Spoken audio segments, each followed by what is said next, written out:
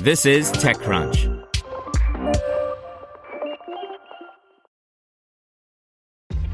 This episode is brought to you by ShipStation.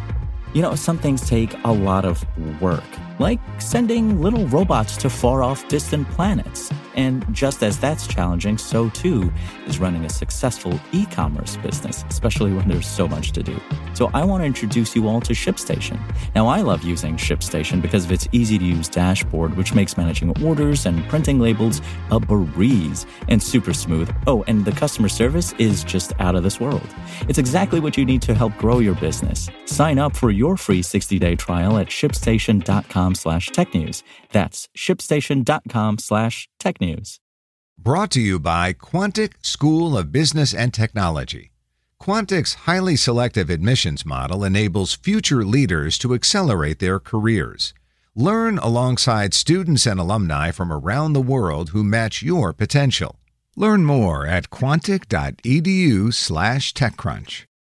Chefclub raises $17 million to expand its food media brand beyond social networks. By Romain Delay.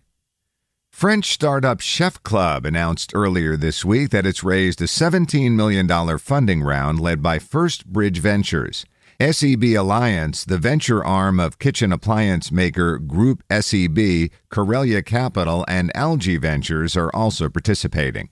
Chefclub has been building a major media brand on social media platforms. It's attracted a huge audience that doesn't look bad next to well-funded media brands like Tastemade and Tasty. I already covered the company at length, so I encourage you to read my previous profile of the company. Chefclub is an interesting lesson in sales funnel. It has a huge top of the funnel with 100 million followers on YouTube, Snapchat, Instagram, and TikTok. Overall, they generate more than 1 billion views per month. The company leverages that audience to create new products. It starts with cooking books, obviously. Chefclub has sold 700,000 books so far. As those books are self-published, the company gets to keep a good chunk of the revenue. More recently, the startup has launched cooking kits for kids with colorful measuring cups, cooking accessories, and easy-to-understand recipes. 150,000 people have bought a product for children. Chefclub now wants to display its brands in stores thanks to partnerships. That's why having Group SEB as an investor makes sense. You can imagine co-branded items boosted by promotion on Chefclub's accounts. Finally, the startup plans to enter a new market, consumer packaged goods. That's the same thinking behind it, except that we're talking about food. It's interesting to see that Chefclub doesn't think online ads represent the future of the company, and it seems like a smart decision during the current economic crisis.